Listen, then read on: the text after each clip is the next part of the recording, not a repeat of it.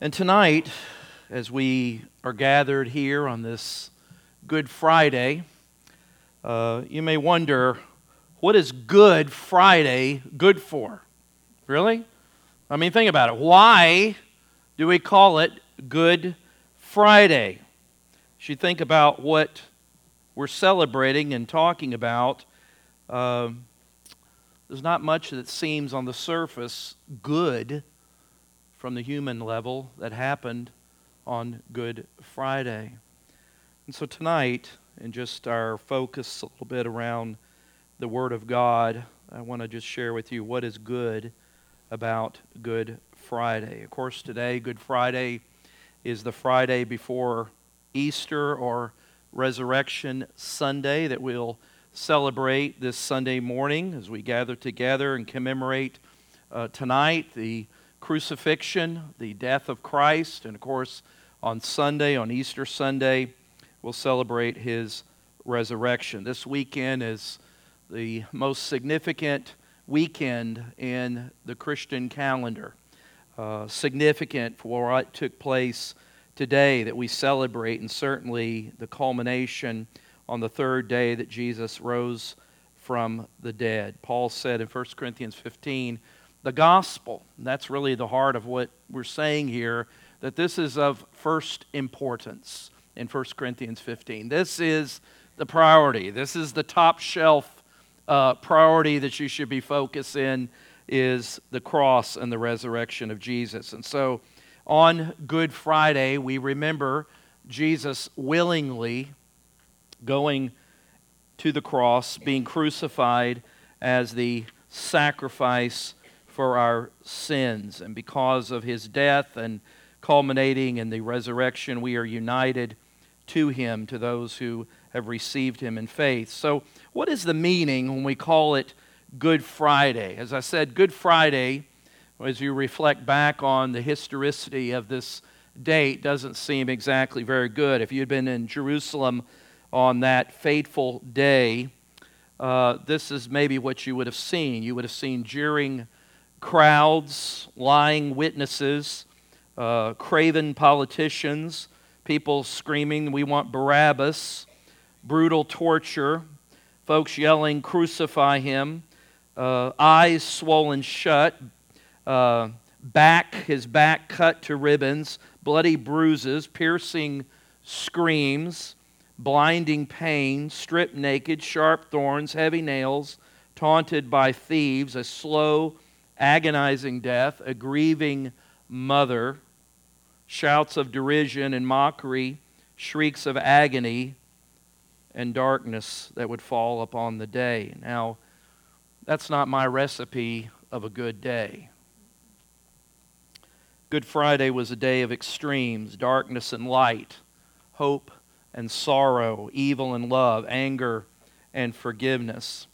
Christians have called this day the day of the crucifixion of Christ, Good Friday, because the Bible tells us it was a day of triumph. It was a day of victory. One scripture that is the only scripture that we'll have on the screen is from Colossians chapter 2, verse 13 through 15. Colossians 2, 13 through 15. And I'm reading from the New Living Translation. Paul the Apostle, writing to the church at Colossae, says, "You were dead because of your sins and because your sinful nature was not yet cut away.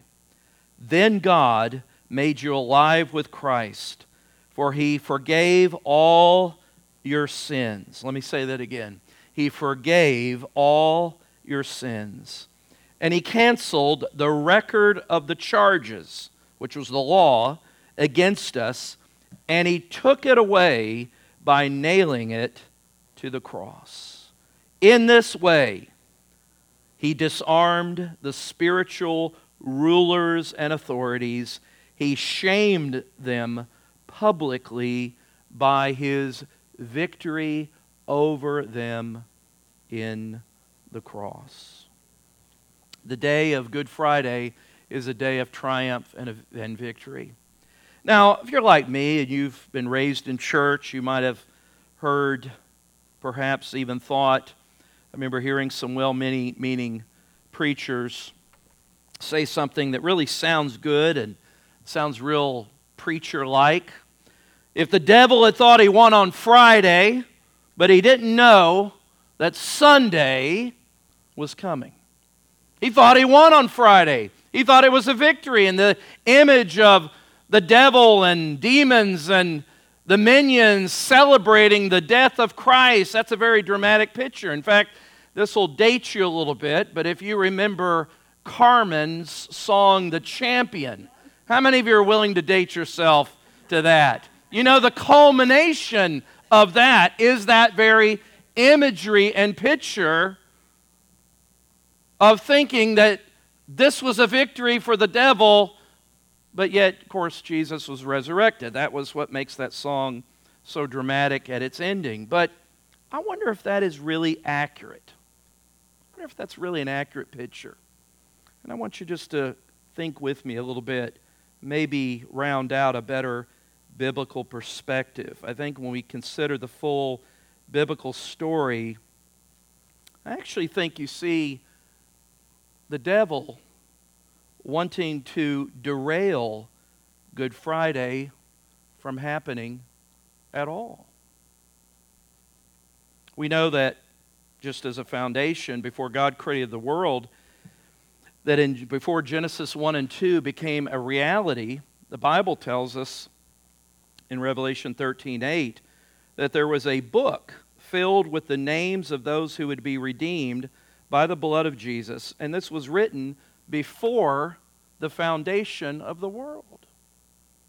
The Lamb's Book of Life existed before the fall of Lucifer and his henchmen, so I would say it's probably safe to say that Satan would know and have some knowledge about this book of life that speaks about the names that would be secured by the blood of the Lamb, written before creation ever took place. I'm sure that Satan heard and even observed in the garden when, in man's darkest hour, that humankind fell and rebelled against sin in the Garden of Eden in Genesis 3, when God made that promise that from the seed of the woman there would bring forth one who would crush the serpent. He certainly heard that and was aware of that. I'm sure he heard and observed the promises God made to Abraham and David. Certainly he was at least aware of the information of Isaiah that spoke about the arrival and actions of the Messiah in Isaiah 53. And so I believe that if we think a little bit through Scripture, I think we'll come to a different conclusion, that when you look at the biblical record, it's actually the opposite. The devil wanted to stop the crucifixion. And I think this will help answer the question, what is good about Good Friday? Jesus did not want Jesus to go to the cross. Think with me about the birth of Jesus. When Jesus was born, what did he seek through the ruler Herod to do? Was to seek to kill this baby. In fact, John would write in Revelation 12 and speak of how Satan actually sought to kill the child that would be the ruler of the nations. We see that in the very beginning, right, of his birth. But Satan failed, didn't he? He failed.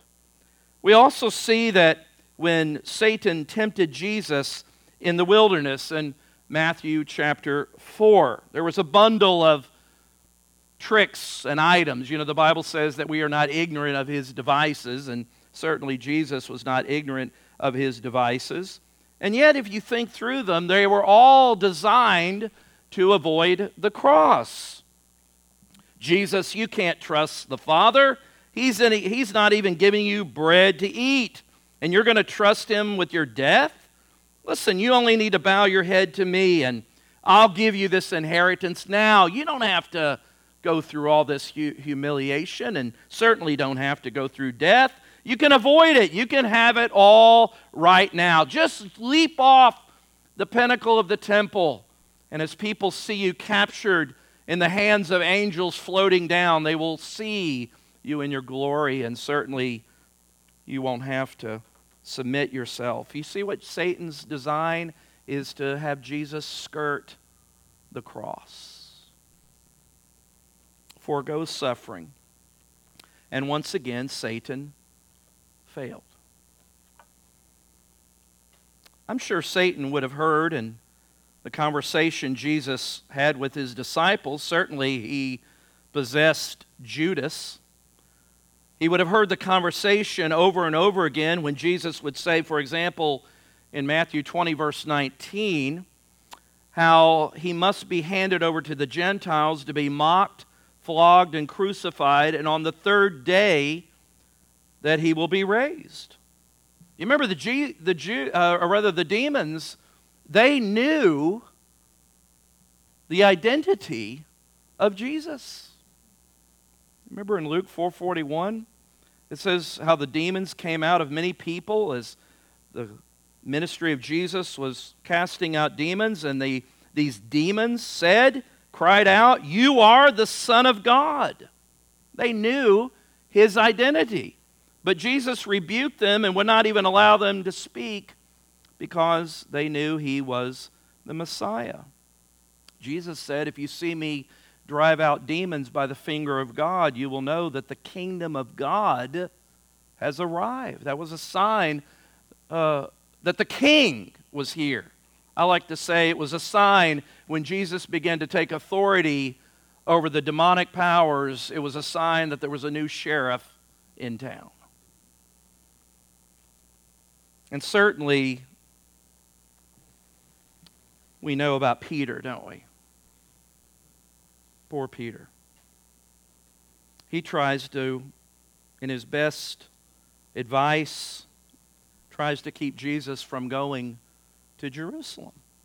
Right after he hit that home run, when Jesus said, "Who do men say that I am?" And of course, I have to quote it in the King James. He said, "Thou art the Christ, the Son of the living God." And Jesus said, "Certainly flesh and blood has not revealed this to you, Simon Bar-Jonah." Bar-Jonah meaning son of Jonah. Jonah was the name of his father.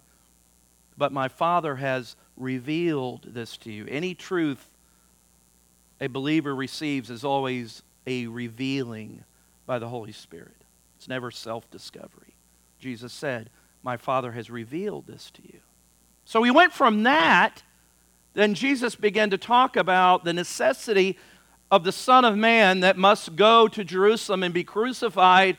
And Peter, perhaps feeling a little big in his head, pulled Jesus aside and sought to give a little theological correction to Jesus. And you remember he said, "God forbid that would ever take place." And you remember Jesus said, "Get behind me, Satan." Why? Because that's what Satan wants him to do, is to avoid Jerusalem, avoid the cross. Peter unwittingly is trying to stop the crucifixion, trying to somehow put his foot in the door of the predetermined plan of God from happening, and unwittingly, in his ignorance, being used by Satan in that well-meaning advice. But Satan, even in that, failed, didn't he? And think about Jesus on the cross. There he is hanging on the cross, and even a last-ditch temptation to avoid the cross. Remember these words from Matthew's Gospel? It says, "And those who passed by derided him, wagging their heads and saying, 'You who would destroy the temple and rebuild it in 3 days, save yourself. If you are the Son of God, come down from that cross.' And then it says, so also the chief priests and the scribes and elders mocked him, saying," listen, "He saved others, he cannot save himself. He's the King of Israel." Let him come down now from the cross, and then we will believe him. Jesus, it's not too late. You don't have to die. There still is a way to get around this horrible public execution of the cross. You see, if that would have taken place, then as we read earlier, Satan would have not been disarmed, and Satan would not have been defeated, and there would have been no Lamb of God to provide the sacrifice that was necessary, the only sacrifice needed and necessity for our forgiveness. But Jesus, thanks be to God, did the will of the Father. He died. He rose again for us, defeating Satan at every step along the way. Again, Satan failed to prevent Jesus from doing what Jesus said, or is said about Jesus in the writer of Hebrews, that with joy he went to the cross. He anticipated the cross. We're going to sing in a little bit a song that we sing often on Sunday mornings called Death Was Arrested. And I want you to pay attention as we come to the last stanza of that worship song. And I'm going to read the words, but we'll sing it in a minute. But I want them to have impact. And the last part, the last verses, if you will, of that song reads, "Our Savior displayed on a criminal's cross. Darkness rejoiced as though heaven had lost. But then Jesus arose with our freedom in hand. That's when death was arrested and my life began." Now, there's a lot of knowledgeable theologians in this room, and I'm sure you've already turned to your Bibles with the scripture in 1 Corinthians 2, verse 8, that says that none of the rulers of this age understood what took place on Calvary, for if they had, they would not have crucified the Lord of glory. But here's what I want you to consider. Just because Satan has access to the words of God does not mean that he understands the Word of God. The Bible says the natural man cannot understand the things of the Spirit because they are spiritually discerned.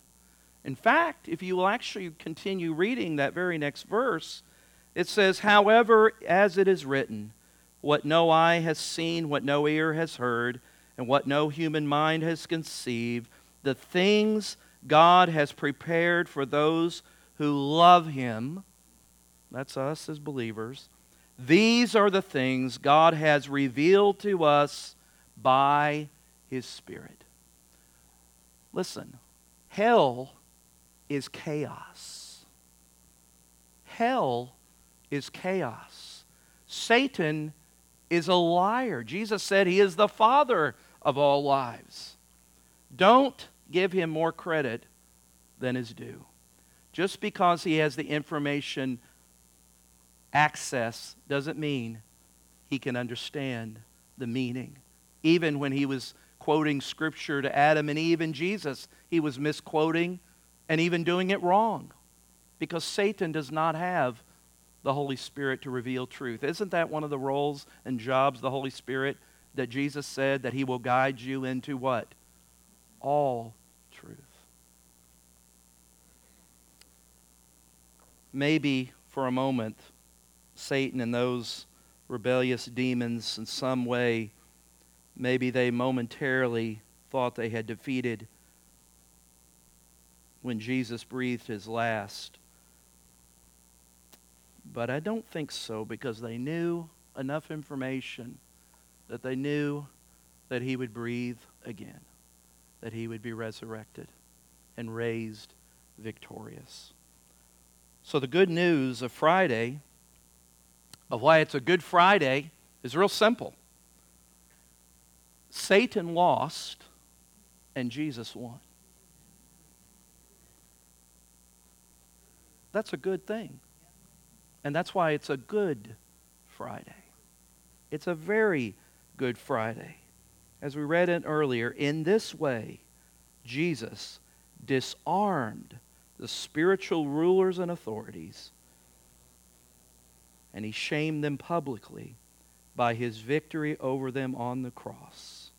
Friday in Jerusalem was a good day because Jesus won.